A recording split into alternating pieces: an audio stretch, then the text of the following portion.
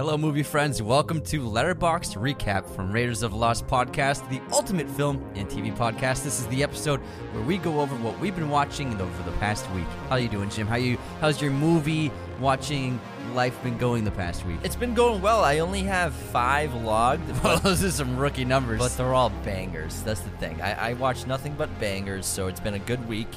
And so basically, starting with June 13th, I just want to say, I've been having a lot of fun with the posters on Letterboxd. Yeah, I saw that on the main page. So I changed my 4 favorites. I'm going to change the 4 favorites like every couple of weeks, but I changed them to all blue posters. So there's like this cool, connective color for them all. I want to mix up my favorites too. Isn't it? It looks nice. So right now I have the Dark Knight, 3 colors: blue, Heat, and The Thing, and I chose blue versions of all the posters. Although all the blue posters are blue, but I think it looks nice. I've seen people having color coordination on their profiles, and I was like, you know what? I want to do that. So now I'm going to do this. I'm going to do blue for a couple of weeks, and then I'm going to do I have some picked out for like a yellow beige one. Like The Handmaiden has a beautiful yellow one, so I'm going to change it to yellow. I had red. Did you watch The Handmaiden recently? No, just fucking love it. Yeah.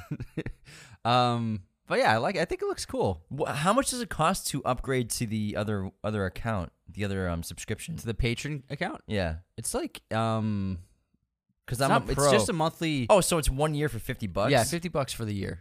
Yeah, it's not much. I'm signing up for that. Much. I'm totally signing up for that right now. Yeah, do it, man. It's fun to change the posters. It's funny every time I see like someone's review, and I like to read as many people's reviews as I can, and every time I see one, I always change the poster. I'm like, I gotta change that poster. Here's this movie. I haven't changed this movie's poster, so it becomes a fun game. And then it's interesting to see. There's also international posters you can choose from for certain movies, and so you can see like there's like a cool Japanese version or a cool like Italian version or whatever. All right, so I literally just signed up for it. Nice. Now I'm on Matrix. They got you. So now I'm gonna select a really cool poster. Oh man, there's so many good ones. I have the mirror one. Him in the mirror.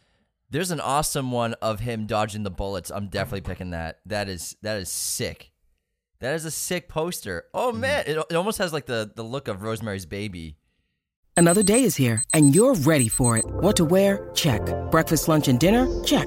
Planning for what's next and how to save for it? That's where Bank of America can help. For your financial to-dos, Bank of America has experts ready to help get you closer to your goals. Get started at one of our local financial centers or 24/7 in our mobile banking app.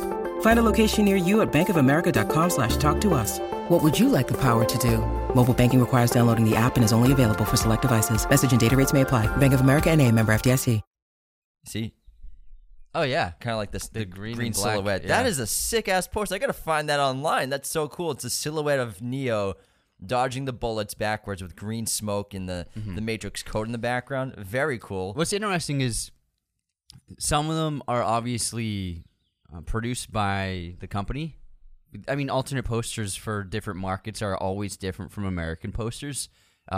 Just because marketing styles in different countries vary. So the way they'll market a poster is completely different from the way we will. So there's always variations.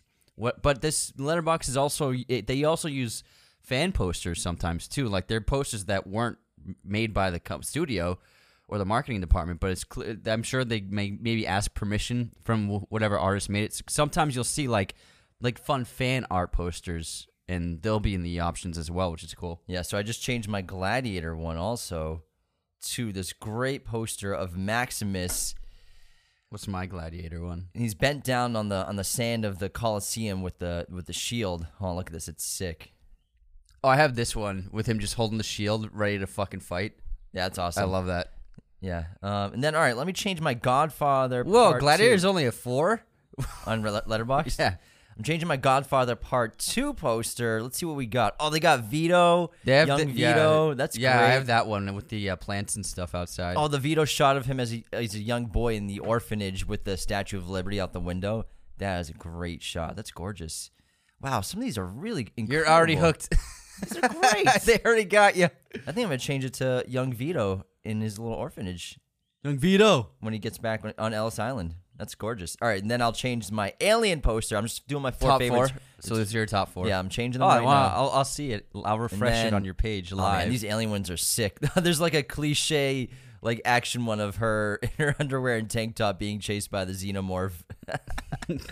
What else do we got? Xenomorph. I think Ripley with her suit on. I've the profile of her wearing the. Yeah, I think I'm gonna switch to that. Yeah, that Matrix one is cool. The Matrix one is sick. All right, so I've changed my 4 favorites. That's a good top 4, bro. And so, can you change any poster that you review? Is that how it works? Just any poster. Just any poster. So you just click on it. You hit the buttons on the top. So I'm on a movie, like I'm on Asteroid City because I recently did it. Top right. Change poster. Okay, I see. That's it. And so whenever you view it, when you look at someone's review, or you look at someone's page, you'll see what they selected for their poster version. Gotcha. But then when you look at it yourself, it'll be the custom one you chose. Capito. So it depends on if you're on someone's profile or on someone's review. That's cool. Which is cool because then you could see what poster they selected. Oh man, I'm gonna be doing this all day. I should have signed up for the Patreon account earlier. It's addicting. Oh my god, I'm going through all of them now. Yeah, we're trying to record and you're doing it. It's fun. This is a good time. Anyways, let's get to what we've been watching this week. So you have 5 movies, but you said they were all bangers. I have 1, 2, 3, 4, 5, 6, 7 movies this past week. So. All bangers or no? Oh, all bangers, man. All right, let's start with our first watch, which we watched the same movie. Same movie on the same day, but I watched it in my movie theater in my bedroom, and you watched it in your room without a movie theater. I could feel some I don't know. It just feels a little like you're attacking me for not having a movie theater. It sounds like you're insecure about not having a movie theater in your bedroom, Anthony. We watched Lady Bird because we just did an episode on it yesterday. You got to check it out. So I gave this 4.5 stars. Came out in 2017. And I would love to read my review because I would love to hear your review. I really love this movie. Lady Bird is an absolutely delightful and highly relatable coming-of-age teen dramedy that hits me straight in the nostalgia bone like nothing else. I also went to Catholic high school, also in the early 2000s, also trying to find my path in life. Watching this film is like hopping in a time machine for me. Surface themes of family, acceptance, and friendship cleverly mask the deeper themes of happiness versus success, the hierarchies of privilege, and war. Greta Gerwig's directorial debut solidified her as one of the most exciting new voices behind the camera in Hollywood. Podcast review next week, but it posted yesterday. Nice review. Hierarchies of power. Yeah, well, hierarchies of privilege. Yeah, I talked about that in the episode because I think Greta shows that really well. See, that's insightful. Yeah. You misspelled her name in our episode today. Autocorrect, man. It wrote great Gerwig. It wrote great Gerwig. I mean, if anything, No, but that's something where whenever I try to write Greta, it always changes it to great. It's just one of those it's one of those things, yeah. I don't know. It depends on where you're typing stuff because, especially with Letterboxd, the autocorrect in Letterboxd, I feel like doesn't pick up on it. Yeah, it doesn't. It's not. They don't have a sophisticated system. Yeah, really. it's just, I don't know what it is. But then, and then even when we upload to Spotify, the autocorrect isn't always perfect as well. Especially they don't all have Apple software. Yeah, especially with names and pronouns, it'll obviously it missed that because I definitely typed out Greta. I'm sure you did because I've seen that change happen a bunch of times. Oh, Juno's in here. Yeah, Juno's he's been chilling. He's exploring. Hey, Juno. But great Gerwig. Great Gerwig. I mean, it's not a bad nickname. All right, I also gave Lady Bird 4.5 stars. And I wrote, when we're young, we want to fit in. We want to please our parents. We want to find love. We want to figure out our future. And we want to be seen. Lady Bird is a wonderful depiction of the trials and tribulations of being a wayward teenager. This charming, heartfelt, and endlessly relatable coming-of-age tale served as a big coming out for writer and director Greta Gerwig, also known as Great Gerwig, as a new voice for her generation. As someone who both went to Catholic high school and has a large dysfunctional family, I deeply connect to the world and the characters of this tale, and always find myself cracking up at the infectious comedy. I love this film. Cute. All right, what's next, Jim? Well, we can talk about labor for a minute or two, even though we just posted a whole episode. We just posted on it. Okay, actually, we did just post a whole episode on it. So if you want more 2-hour thoughts discussion, on Lady Bird, go on every account we have: Spotify, Apple, YouTube, Amazon Music, Google. I love that Amazon Music. Hey, we get 0.02% of our downloads there, man. Some people are listening. Some people listen there. Hey, you listening to Amazon Music? Thank you. There's a few. We appreciate them. But it was an awesome episode because we've dabbled in Lady Bird. We did a great coming of age episode back in 2021. I think we did Lady Bird, Call 'Em by Your Name, and Moonlight. But obviously, we're gonna give every one of those their own singular attention. But we're starting off with Lady Bird, and it was really great to revisit it and talk about it again. It's a great movie. It's awesome. All right, moving on to the same day, Whoa, I watched double feature. another movie. It was actually a watch party movie. It was Spider-Man 2. We did it on the Discord. We watched it with a bunch of friends on the Discord. It was a blast. That was a good one. And I gave it 5 stars, obviously. I think this is actually, my review is just one sentence. The best Spider-Man movie. I also wrote something similar. And then I had 5-star review and I said the best Spider-Man movie of all time. Yes, I said it. And then what do you call it? Like that side eye look with the smirk. Smirk. Say it. Yeah, Smirky face. Jacob wrote unsubscribed. And then Isaac wrote nostalgia merchant unsubscribed. Nostalgia merchant. Owen LaPlavie, raindrops keep falling on my head. Britton wrote pizza time is masterclass writing. Ryan Roberts wrote film is subjective, but this opinion is objectively wrong. Unsubscribed. Tall Headache wrote 100%. I mean, Spider-Man 2. I mean, and you know the CGI still holds up. And Isaac wrote, "Oh boy, yeah, oh boy, yeah." The action sequences in this movie are still, I think, some of the best we've ever had in the superhero genre. Bader. Peter. It's when he's like, dying. He's like, Peter. Uncle Ben. Uncle Ben. Peter.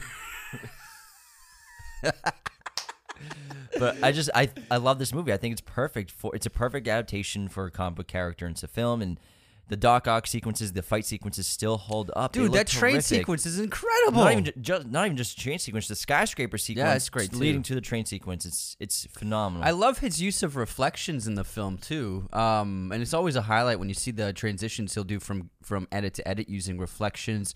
The first one you see is when Doc Ock's wife gets killed by the glass, and you see her reflection in the glass as it's flying towards her, and then it cuts, and it's like, oh my god, that was great. But then also the reflection of Spidey flying through New York, and then we realize it's he pulls out from the sunglasses of Doc Ock. You're like, oh my god, that was insane. So there's a few other shots like that, and it's just really, I love the transitional editing he uses. Yeah, it's a great movie. It's huge in the genre. I mean, the reveal at the end for Mary Jane that Peter is Spider-Man, that was just holy crap. Like I feel like a lot of youngins really missed out on seeing this in theaters, and I think it's a really special movie. Maybe that's why they don't have it number one. If they're, in their teens, maybe early 20s, maybe didn't see it in theaters or don't remember it too well. Because this was an incredible movie theater experience. This one for sure. It blew my mind. I remember the reveal. Like, I got goosebumps in the theater. Same. I still get goosebumps at the reveal. I was like, oh my god. She sees him. This is really heavy. Perfect superhero movie.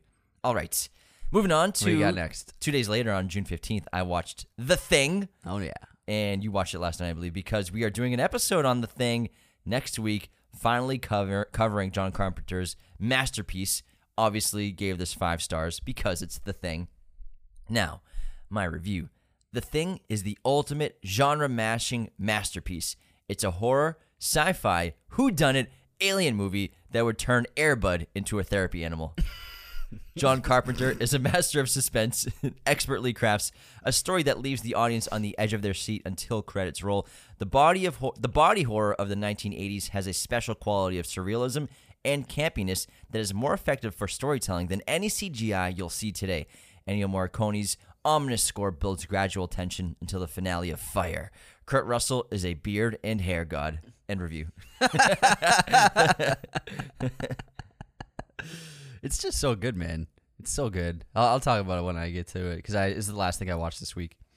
Man, I fucking love that movie. So next up, I watched an amazing Chinese action film that I hadn't seen since I was a teenager called Hard Boiled. It stars Chow Yun-fat and Tony Leung. Now, this movie is about... It's kind of like Infernal Affairs and The Departed, where Chow Yun-fat plays this hard-boiled cop. He's like the ultimate action cop. Like he'll there's a scene where he alone takes on like an army of bad guys, and they can't do shit to him. It's great. And Tony Leung he's working for the law enforcement behind enemy lines as a member of the gang, and nobody knows it except for like one guy, and then Chow Yun-fat's character discovers it, and then they team up to take them on. But it's so incredible. The action is insane. It was directed by John Woo, who's like an action god. He made movies like Face Off, Mission Impossible 2, which obviously is the weakest, but it's still got great action. If you've seen his movies, there are often doves flying around. He like White sees doves. not in this movie though. Always a shot somewhere. This is before he was doing that, but this is just a great shoot 'em up. All practical stunts. Like there's so much mayhem and explosions and wreckage, and man, it's just incredible to behold. Just like, and this is also famous for it's got an incredible long take of an action sequence of the two of them moving through a hospital, and they actually go through different floors using an elevator. It's all one take, but just like the precision of the blocking, because they're shooting people, they're using different guns, there's explosions, they're destroying sets, and the one take is just really incredible to behold, to see that done for real. It's about 4 minutes, and it's just really impressive. I love the film, so I wrote action, shootouts, mayhem, babies, because there's a hospital. There's a bunch of babies that have to be saved. It's really funny. Hardboiled is the epitome of action and clearly paved the way for modern shoot 'em ups. I've never seen so many people dive across rooms while firing guns, and I love every second of it. Two superstar actors and a directing legend always make this an enjoyable watch. So I'm not kidding. There's probably 50 shots of people diving across a room while firing a gun. It's insane. It's so funny. They do that more than they do standing up, just standing shooting guns. They're always jumping. It's great. Oh my god. I gotta check it out. It sounds awesome. You would love it, man. Sounds really awesome. All right, moving on to. But I'm 4.5 stars. I don't think I said the rating. 4.5 stars. Yeah, you gotta get that in there, man. Mm-hmm. Where'd you watch it? Just streamed it like illegally? Criterion. Oh, Criterion. Yeah. Criterion Collection, everybody. Yeah, they have a lot of actually Chinese action movies. They have a lot of old Jackie Chan movies, a lot of Michelle Yeoh movies. They do a great job. They have so much on there. I love that. I love that account. One of my all-time dreams is to be invited to the Criterion Closet. That would be a dream. All right, moving on to that Michael Shannon meme that's been going around. That's him in the closet. Yeah, I know. I'm such a happy boy. Lucky boy. Thank you for this. I saw another clip of it. He said, being John Malkovich. I was just watching that.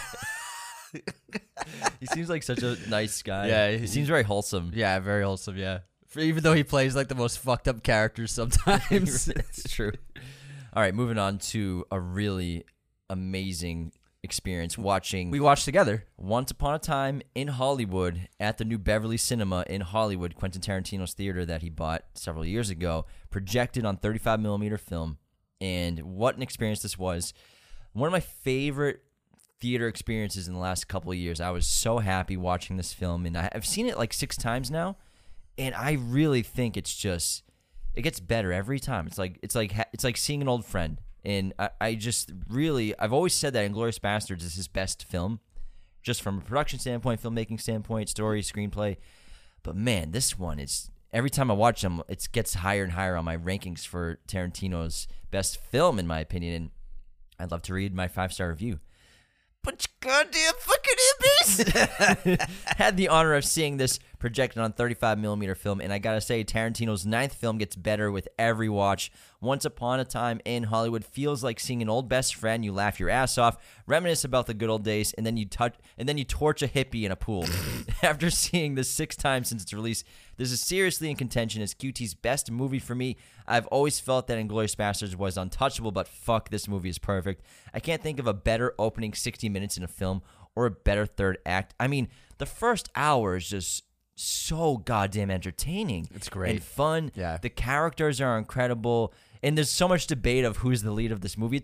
It's Cliff versus Rick Dalton. Rick Dalton's the lead. Yeah. You know, but what I love about the characters, and we're gonna do our episode on this in a couple of weeks, is they don't really like change too much. And Rick Dalton's just the same character throughout. He's just kind of like a mess, getting his life together. He changes somewhat. He gets his confidence back. Kind of. Yeah, kind of. Definitely. I guess. And then he works. Like he gets invited to the Polanski. Yeah, party. yeah. He changes. Well, Cliff doesn't. He has change. to torch the hippie to get that. But I guess I didn't mean it like that. But I mean, I just love the characters. I just tore your theory apart. Sorry. No, but like, and then when he does well in that scene with the girl, it gives him his confidence back. No, but he comes back from Italy. He's still a mess. He's like, my career's over. Like, I'm fucked. No, he doesn't think that. Yes, he does. He even says to Rick, he's like, it's over, buddy. Like, we're done. I'm going to sell my house and get a condo because I have nothing left. No, it's just because he's got a wife now. He's got more things to spend money on. He literally says his career is over. No, he doesn't. Kurt Russell's narration says that. No, he says it's up in the air. I'm just all right. We're not gonna say his career's over. He thinks his career is over. That's all I'm saying. Is that even though I disagree. I'm just saying the way I see it is he's unsure about the future. Yeah, he's unsure, but he's also going to sell his house. He's definitely not as bad as he was at the start of the film, where he's having a panic attack in the parking lot and crying. He's having a panic attack practically when they get home. It's the uncertainty of the future that's the problem. He spent all his money in Rome. Exactly. Yeah, that's what it is. Anyways, hey, we should have different interpretations. I know, but I think that it's a perfect movie, and goddamn, it's just better every time. I love it. Here's my review. I gave it 5 stars as well, obviously. It says, goddamn hippies aren't, that's for sure. I just love that line. And then I wrote, movies like this will never be made again. Soak it in. And what I mean by that is you're never going to see, except for his last film, which will probably have scenes like this because it's set in Hollywood again, you're just never going to see a filmmaker on this scale be able to just have 20 minutes of characters driving in their cars. And what I mean by that is to see the intricacies of the characters, not just like scenes where they're the most interesting scenes or the plot-heavy scenes of a story, of a film, where things are actually happening. But in this movie, you see so much driving and so much just living and doing things that aren't related to plot at all. And only Tarantino can really get away with that because of who he is and his status in Hollywood. Because you can make a movie like that, but not for $100 million and building a 70s version of Sunset Boulevard, you know what I mean? And it's a rarity, and we're not going to see movies like this anymore after his last film. And especially for L.A., part of life in L.A. is you drive a lot. If you're going to see someone or you're going out, you're going to drive across the city. You're going to take the 101. You're going to take the 5, whatever. Steer, hopping on the 101, the 405. And Tarantino knows that. You get when you go to someone's house, you're driving through the hills, and that's depicted so much in this film. But that's just a few examples of like what Tarantino put in this film to really add so much depth to the characters and to really lets us enter their worlds. Because generally movies, the scenes are just like what's pertaining to the plot, what's important, what's moving the story forward.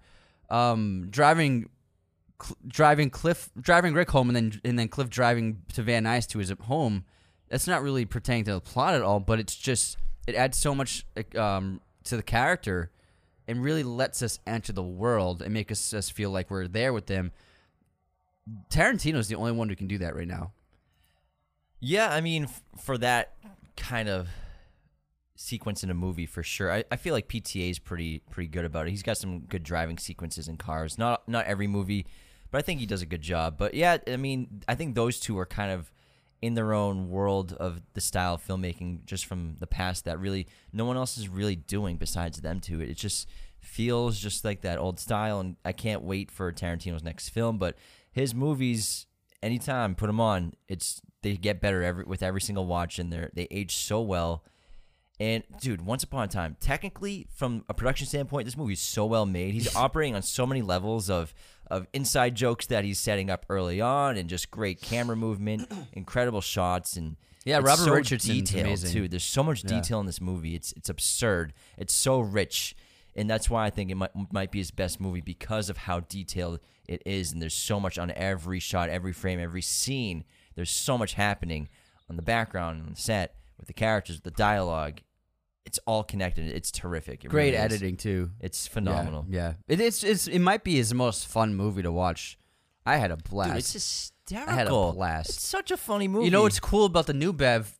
When you use the restroom, they actually have a speaker playing it in the restroom, so you're not missing anything. They play the audio of the movie. I was taking a piss, and I was like, it was like there's a speaker above your head playing the audio. I was like, oh man, I know what's going on right now. That was because that was the first time I've had to use the bathroom while watching a movie. It was the wine. Yeah, it's also almost a 3-hour movie. Yeah, but I had to go at some point too. But that's a nice touch that they do there, where they play the audio of the movie in the restrooms. That's really great. All right, how many more do you have left? So Ethan wrote a good one. He wrote, he has another movie coming out, so technically a movie like this will be made again. Unsubscribed.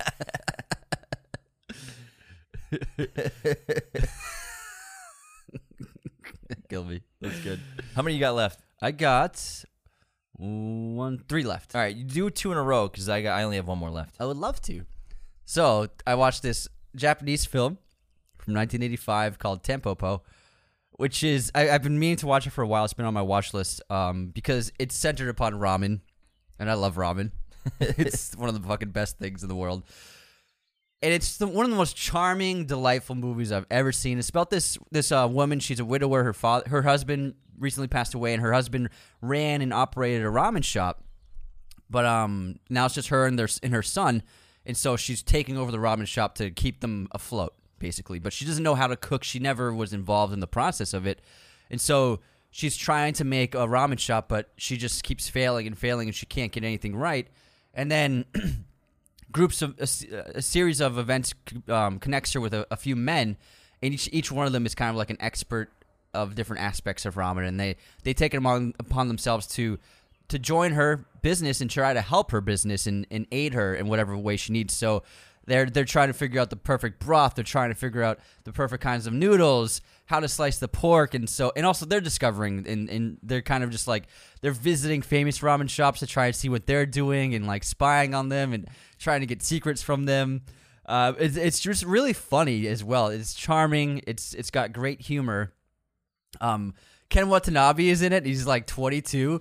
5 minutes into the movie, I'm like, is that Ken Watanabe? and I was like, oh shit, it is. It was funny to see. I've never seen him so young in a movie. And then the lead actress is just really fantastic. But there's also what's interesting. There's like a series of like kind of short narrative films that are interspersed throughout the film, and they each showcase different aspects to cuisine. Some of them are about how people behave in Japan depending on what they're eating, and etiquette when you're eating in public. And it has playful twists on that. And then also there's also another storyline, a little subplot where you see like a minute of these two characters' scenes. There's about 4 or 5 of them. But this couple, the guy's a gangster and the woman is his girlfriend, and they're constantly like being intimate while eating and connecting food with sensual carnal desires. Mm-hmm. And it's really cool. I love those scenes as well. So the director connects food to sex in a lot of ways, which is fun. Food can be very sensual, and it is. Yeah, there's a scene in this movie where they're just, I don't want to spoil it, but it was like, I was like, damn, that was pretty hot. I was like, whoa. It involves an egg yolk. I won't spoil it, but you should check it out. You'll know what I'm talking about. So my review is infectiously charming and sensual. This cuisine-driven Japanese film made me insatiably hungry while watching the delightful story unfold. The film follows Tempopo, so Tempopo means dandelion, the flower, so that's the woman's name, and so they end up calling the ramen shop Tempopo Ramen, and her exploits while trying to create the perfect ramen restaurant. An eclectic cast of characters come to her aid as bountiful amounts of noodles and broth are crafted, tested, and then crafted again. The film also weaves a few short stories throughout the narrative which connect food with our other most carnal desire, as well as challenging the behaviors we exhibit in different eating environments. I adored this movie. Now I need ramen!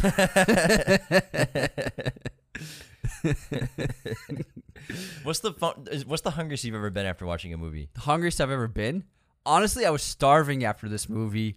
I was really hungry after the menu. You didn't get a burger with me. I didn't. I was deficiting. You were caloric deficiting? Yeah, I was deficiting. I was just like, bro. You were like, fuck it. Let's go. I went all by myself. Chef. I would say chef. The grilled cheese, the cubanos, the pasta he makes for Scarjo. Yeah. That like, oh my God, that carbonara. Pasta. Yeah, that pasta looks amazing. Yeah, was it carbonara? I think he makes carbonara. Maybe, yeah. I'm trying to remember. But yeah, fantastic. And then my next film is Asteroid City, which we just saw in theaters yesterday. I gave it 4.5 stars. I loved it. So I wrote, Wes Anderson returns to form with the latest entry in his one-of-a-kind filmography. This is the Wes I love. There's truly never been a director like him, and Asteroid City is a reminder that his inventive filmmaking and creative energy set him apart from any others. Asteroid City is Wes Anderson's version of Close Encounters and features his regular cast of players, plus some excellent newcomers to his world. Scarlett Johansson, Bryan Cranston, Tom Hanks, Maya Hawke, and Rupert Friend fit perfectly into Wes Anderson's style, and his longtime collaborators deliver the goods like always. The production design of this should be a contender for the Oscar come February, as Anderson and his team built a wonderful oasis of space watching in the middle of nowhere. Whereas The French Dispatch was stunning yet difficult to keep up with, Asteroid City is a much more streamlined story with great use of magic realism and theatrics. What matters most in his great films is the heart behind their shiny exteriors, and this film has a great amount of heart and love sprinkled throughout. Ultimately, as this film clearly states, you can't wake up if you don't fall asleep, or you can't live if you don't let go.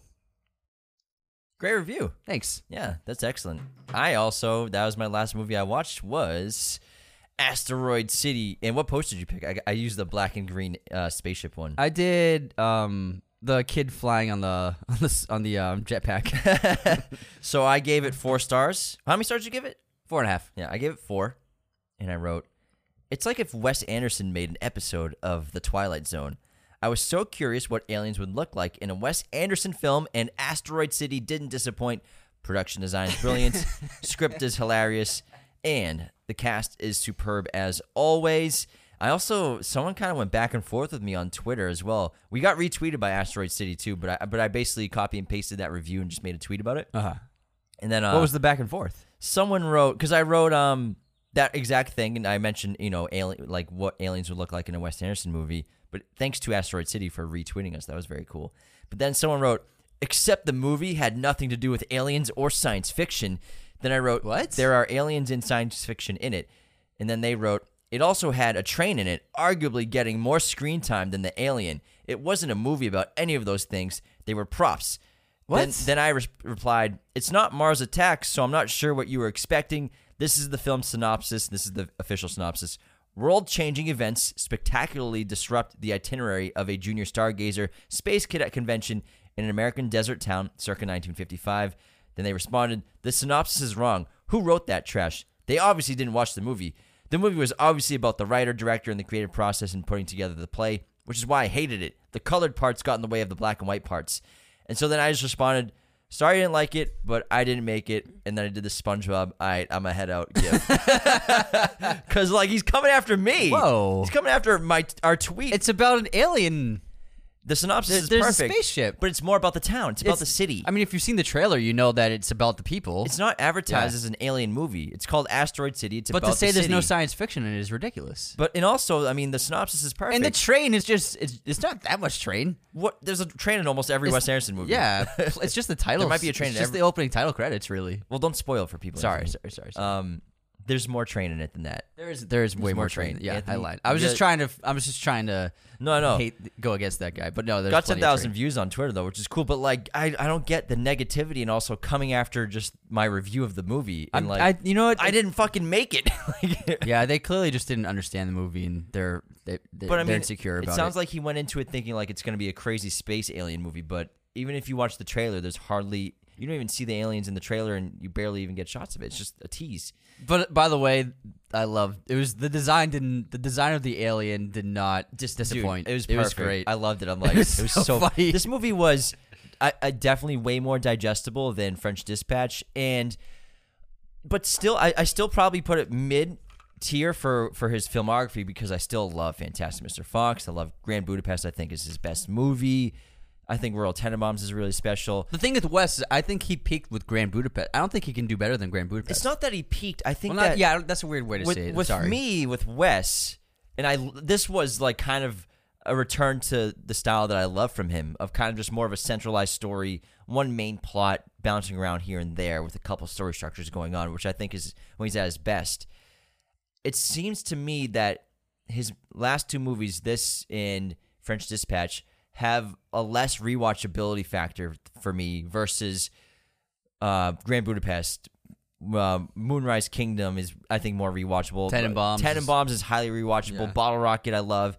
I feel like a lot of his past films have a more of a rewatchable factor than French Dispatch, Asteroid City, in my opinion. I think this is rewatchable, but I understand what you're saying, and I would say it's because especially his older films, they really are extreme. They can be very emotional and, Yeah. and emotionally connecting. That might be why. Whereas his recent films, it's hard to emotionally connect to the story and to the characters because sometimes there is a little too much dialed to 11. You know what I mean? Mm-hmm. French Dispatch, I couldn't connect to anybody.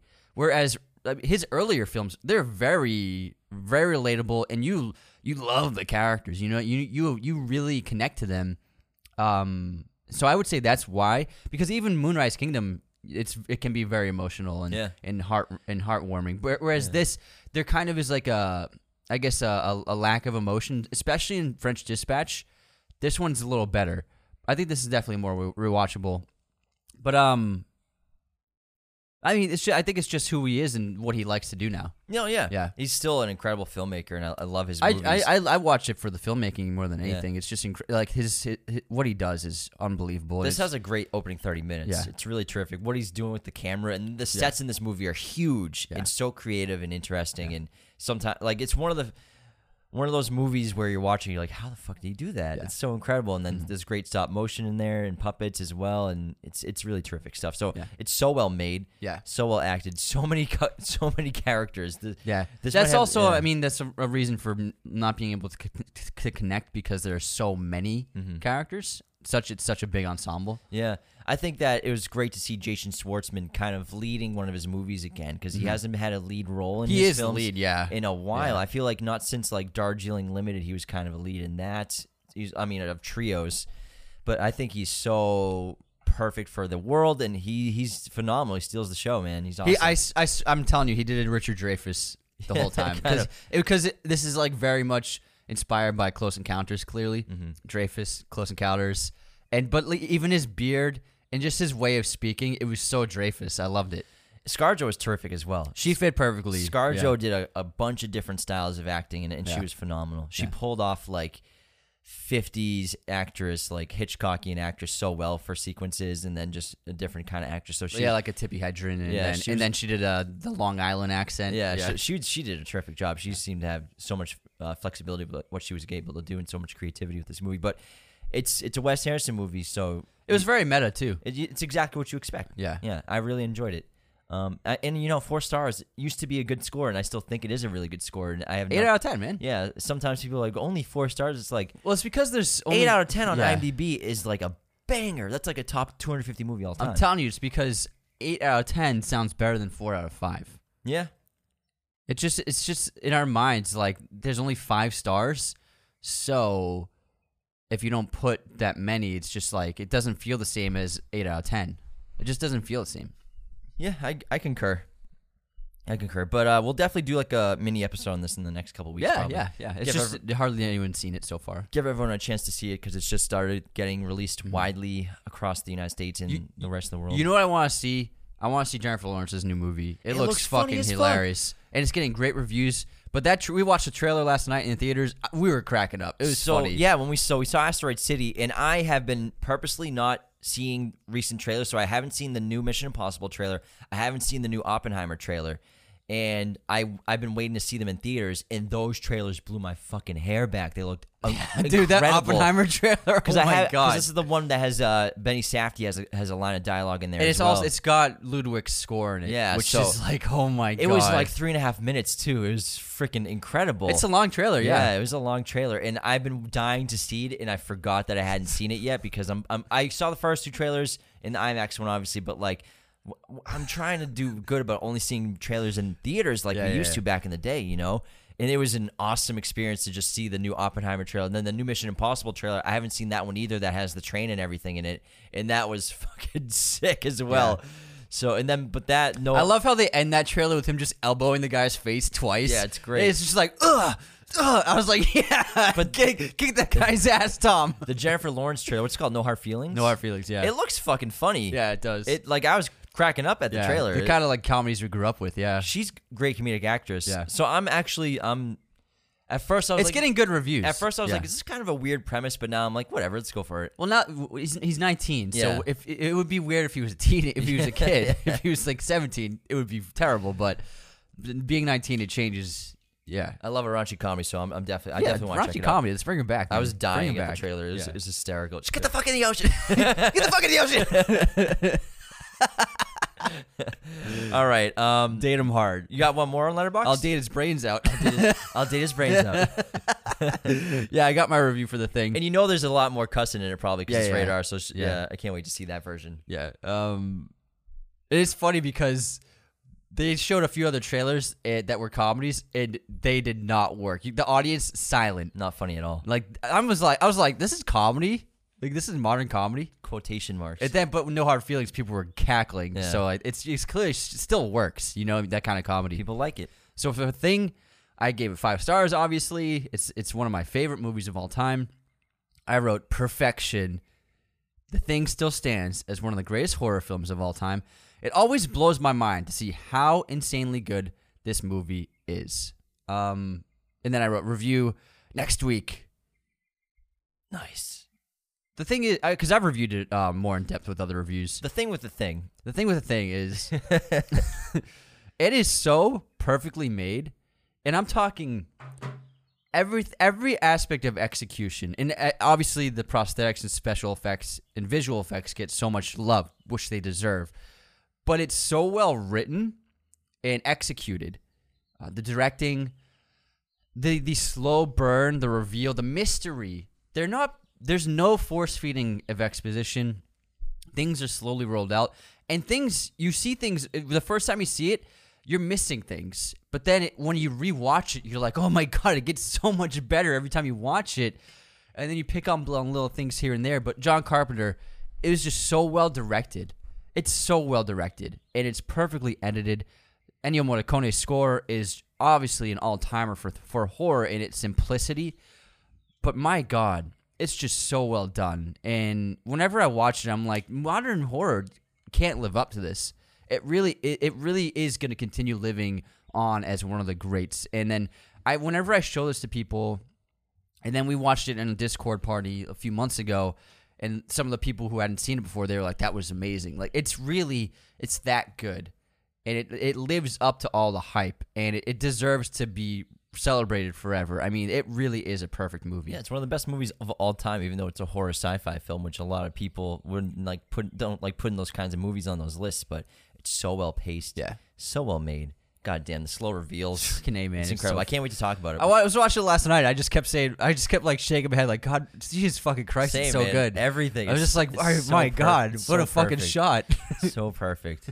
Everything. It's just, he's just teasing you. Yeah. Teasing you. Man. Like the ultimate building of suspense. He's like as good as Hitchcock at it. It's better than most Hitchcock movies, yeah, honestly. it's incredible. I mean, and he teases you with the bomb under the table, with the dog under the table. So many things, but we'll talk about that in our main episode. But how about we wrap our Letterboxd recap number 4? That was great. Right here. Watch some good movies. Yeah, nothing but bangers, kid. Nothing but bangers. So you got to watch Tempopo. You'll love it. I'll watch it, but not recently, soon, because we got to Mix up the Letterboxd. Yeah, we got to talk about other movies, Yeah, because yeah. I think every movie I did, you had watched as well. Mm-hmm. So I got to spice up and do some different movies. Yeah, man. So that, but I'm going to get to movies that you're watching now in like a few months.